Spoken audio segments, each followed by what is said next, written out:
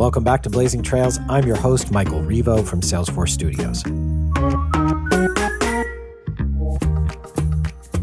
We've got a great episode today following up on the Tokyo Olympics. I had the opportunity to chat with Mike McIntyre. Mike won gold in the 1988 Summer Olympics in the Star Class sailing competition. He's also founding partner at Xenogenics, a business process consultancy that's been helping companies around the world streamline and grow their businesses for over 20 years. And he's the proud dad of Ailey McIntyre, who just won sailing gold in Tokyo. It's a first for a British daughter and her father to have both won gold. Today, we're going to talk about what it takes to compete at the Olympic level and how to take those lessons into business and into life. So let's get into it. Welcome to the show, Mike. Thanks very much, Michael. Pleasure to be here.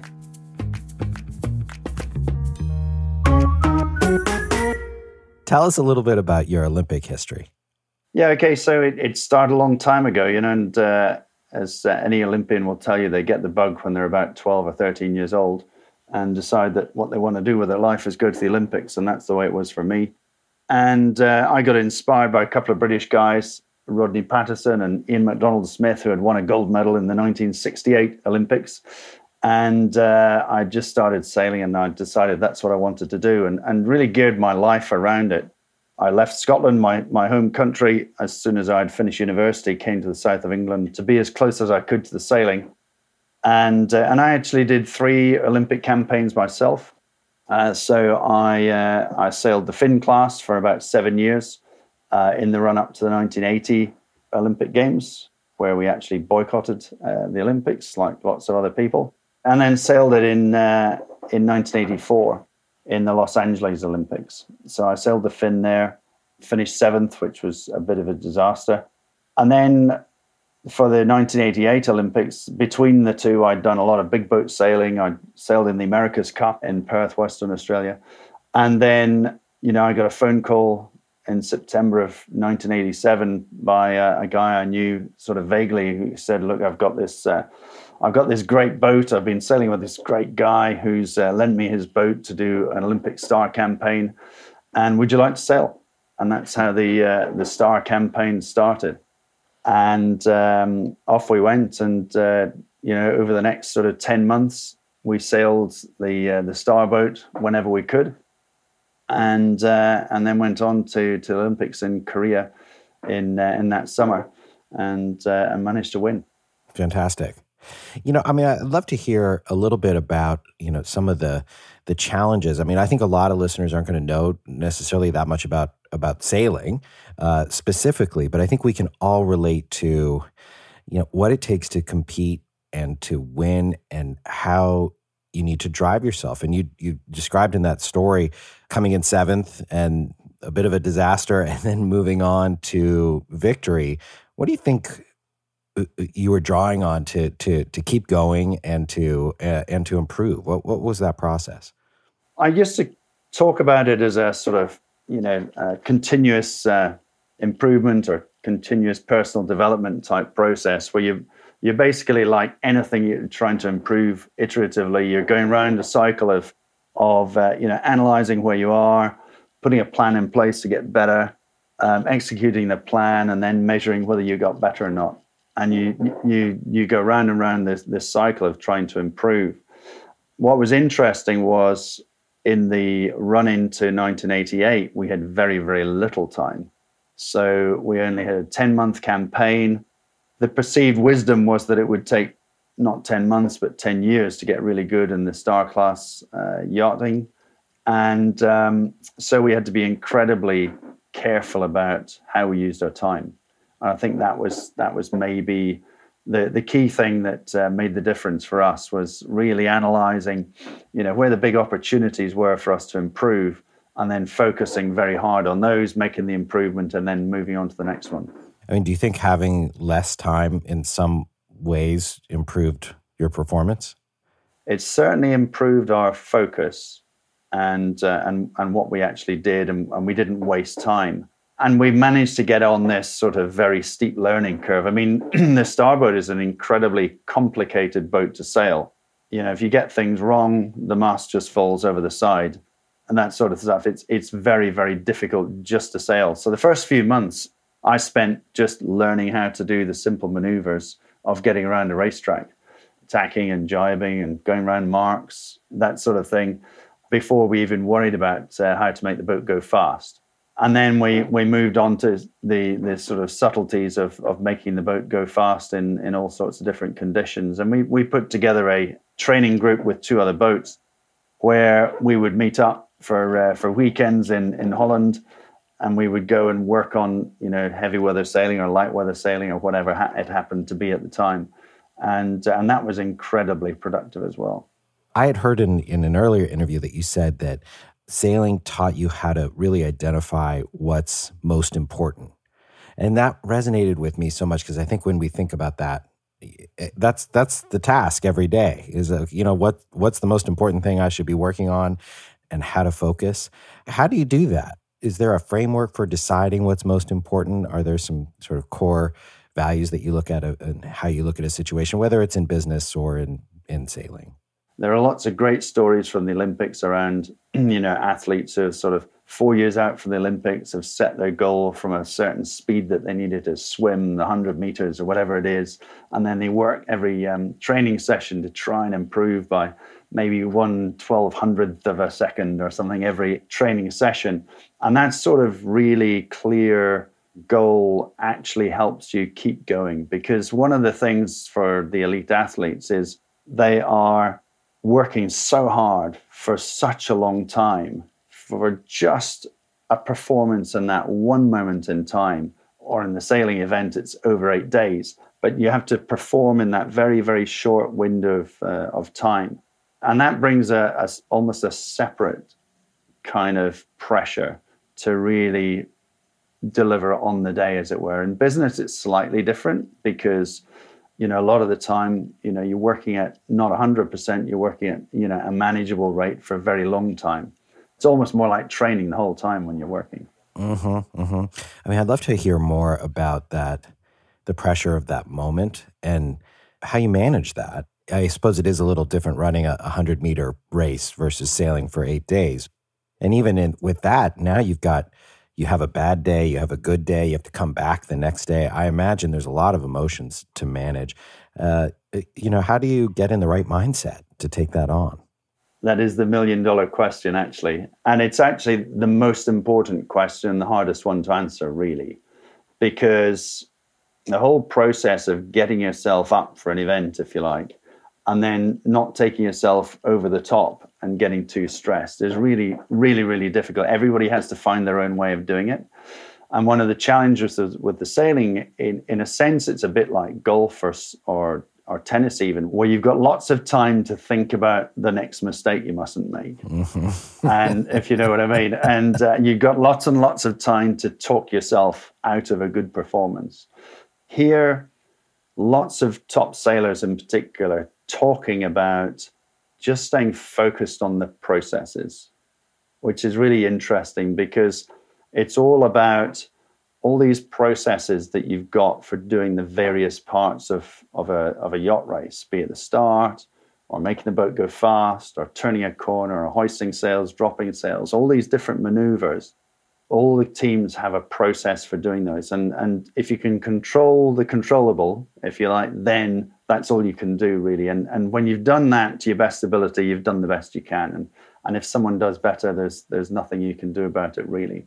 But it is about really trying to control the things that you can be in control of. Mm-hmm, mm-hmm.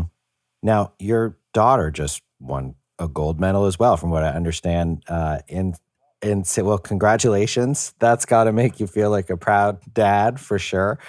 Did you work with her over the years? Was this her own thing? How did you manage that relation? I know as a parent, it's always a little tricky. Did you guys work together? What was that like over the years? The sailing world is full of what we call pushy parents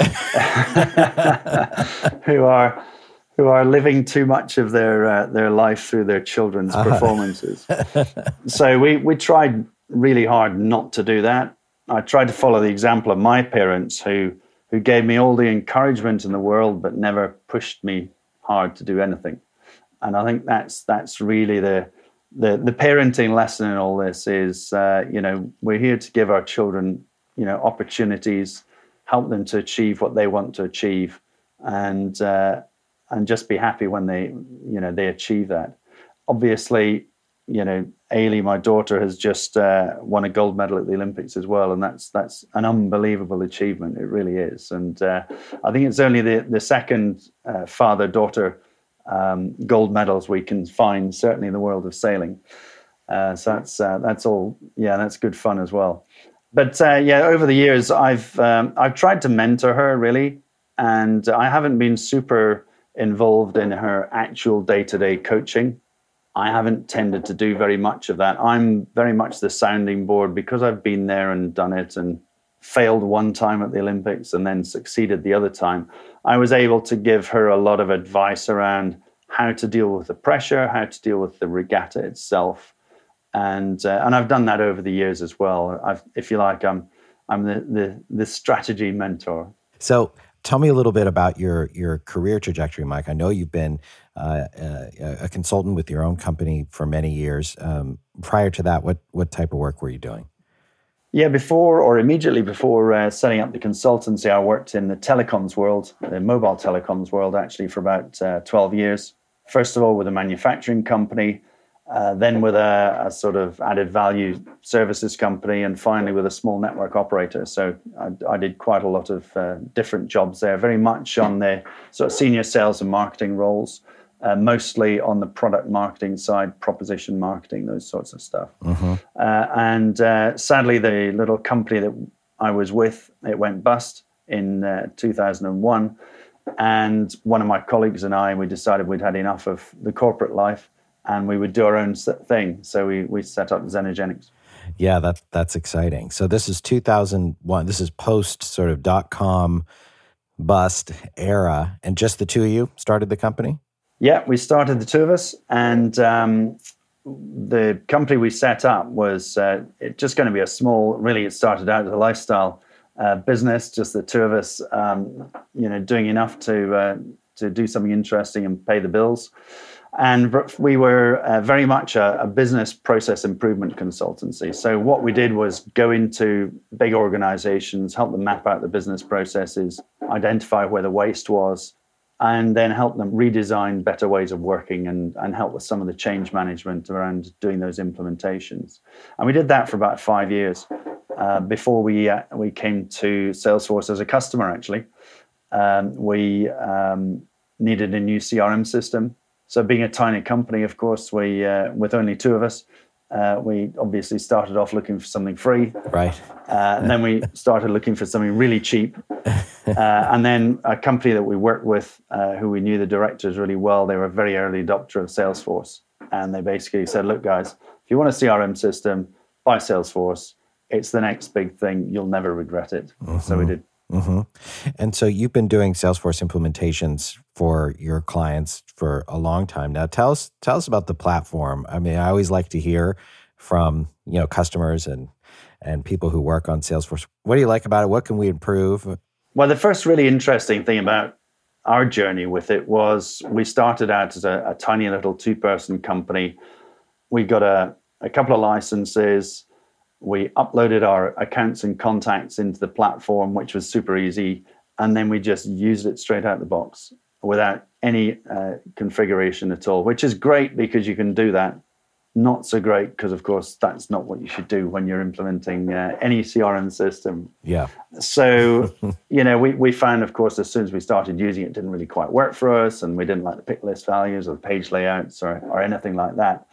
So being practical guys, we got in the back end and started changing things. And actually, that was when we had what we call our light bulb moment, which was very much around the realization that the huge difference between Salesforce then and lots of other systems was that with Salesforce, you could work out how you wanted your business to work, so what you wanted your business process to be, and then tailor Salesforce to fit that business process.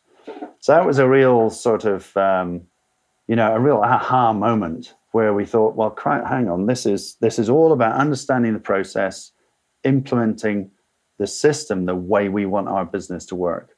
And I think that is maybe one of the biggest things about the platform is that it lets you essentially take virtually any business process and run it the way you would like to run it.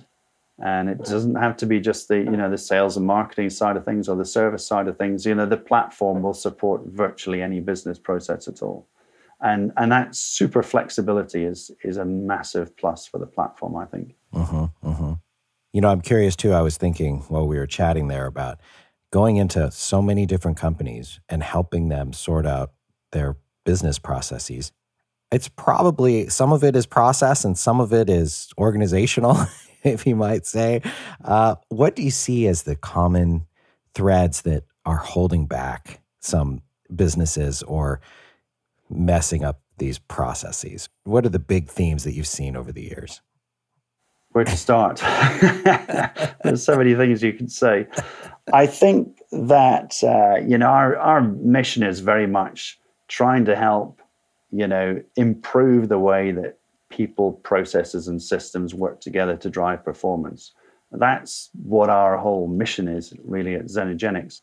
And I think one of the things that really holds companies back is people are not taking an end-to-end view of how the business should work. With the modern systems, you can have these systems that can cut right across the boundaries of departments. And there are not enough companies kind of embracing that opportunity. There's still too many companies out there who, sales just are interested in the selling piece, marketing just interested in the marketing piece, operations just interested in the operations piece, and not enough people looking right across, the way the business could work. I think there's a big opportunity for a lot of businesses to embrace that approach more. We see the companies where people are looking at things from an end-to-end view, if you like, right the way through the value chain, from first touch with a new lead right the way through, not just through sales and support, but operations and finance and invoicing and chasing invoices, the whole value chain of the business. There's huge opportunities to streamline those processes and make the businesses work better. It seems like part of the challenge is that the structures that we've traditionally set up with businesses, there really isn't a person who has that 360 view of the whole process. Because if you're working in marketing, you're thinking about marketing, sales, et cetera. Is there a new role? How do you break those silos? What have you seen that's been successful in companies in helping everybody to see that whole role and then being able to build the tools to implement it? There is quite a chat now coming on about centers of excellence, and people in the Salesforce world talking about centers of excellence as well. I like the term, but I sort of prefer it to be called a center of operational excellence. Okay, so what you really need is, a group of people in a business who have got that remit to look at the whole business from end to end, from an operational excellence point of view, which is not just the process, but it's, how do the people and the processes and the systems actually interact together to really, help the business perform. And I think there's definitely a role for sort of head of operational excellence, frankly, in any business of any size at all. Mm-hmm, mm-hmm. And when you think about the inputs there, I think we've all probably been in situations where you've got siloed tools. It's frustrating. Where have you seen that implemented specifically? And really, have you seen it in a more legacy or a company that has a bunch of systems in place already that's been able to make that change? And how have you seen that done successfully? Yeah, I mean, the change, the real goal, if you like, and our mantra is for any business up to a fairly sizable, medium-sized business, you can put your whole business on the Salesforce platform. Not just a bit of it, but actually everything, including finance, ERP, project management, HR, everything. It can all go on the one platform. And getting people to understand, first of all, that that's possible is a challenge. And then where we've seen it work best is where there's someone in the business, and it's often an operational type director who's got the ear of everybody else, who can say, look, we got an opportunity here to really simplify our business by putting everything on the one platform. And then it's just a question of deciding, in what order do you actually do it in. And usually it starts off with sales or service, and then it goes to marketing, then it goes operational and finance coming on afterwards. And what have you seen from kind of a change management perspective? Where are there certain areas or groups where people are typically more open to this, or less? What are the issues there around how people are interacting? And I think about it in the context of a team. How do you get the team to work together on this? What have you seen as some of those bigger change management challenges? Yeah, it sort of comes back to something I talked to my daughter about as she was going off to the Olympics a few weeks ago. And that was, when you're out there in the regatta, there are going to be opportunities come your way, and you need to be open to them, looking for them, and you need to grab them with both hands.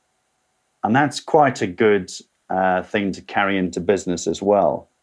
Businesses need to be continually looking for ways to do things better. So they need to be open to the opportunities, looking for them. And when they see an opportunity, just grab it. And I think there's that attitude. And it's not so much with particular departments, I don't think. It's just that some people are kind of open to opportunities and looking to improve the business. And other folks are not taking that sort of same view of the world, if you like. They're too sort of stuck in their silos. They're too stuck in maybe their old ways of doing things.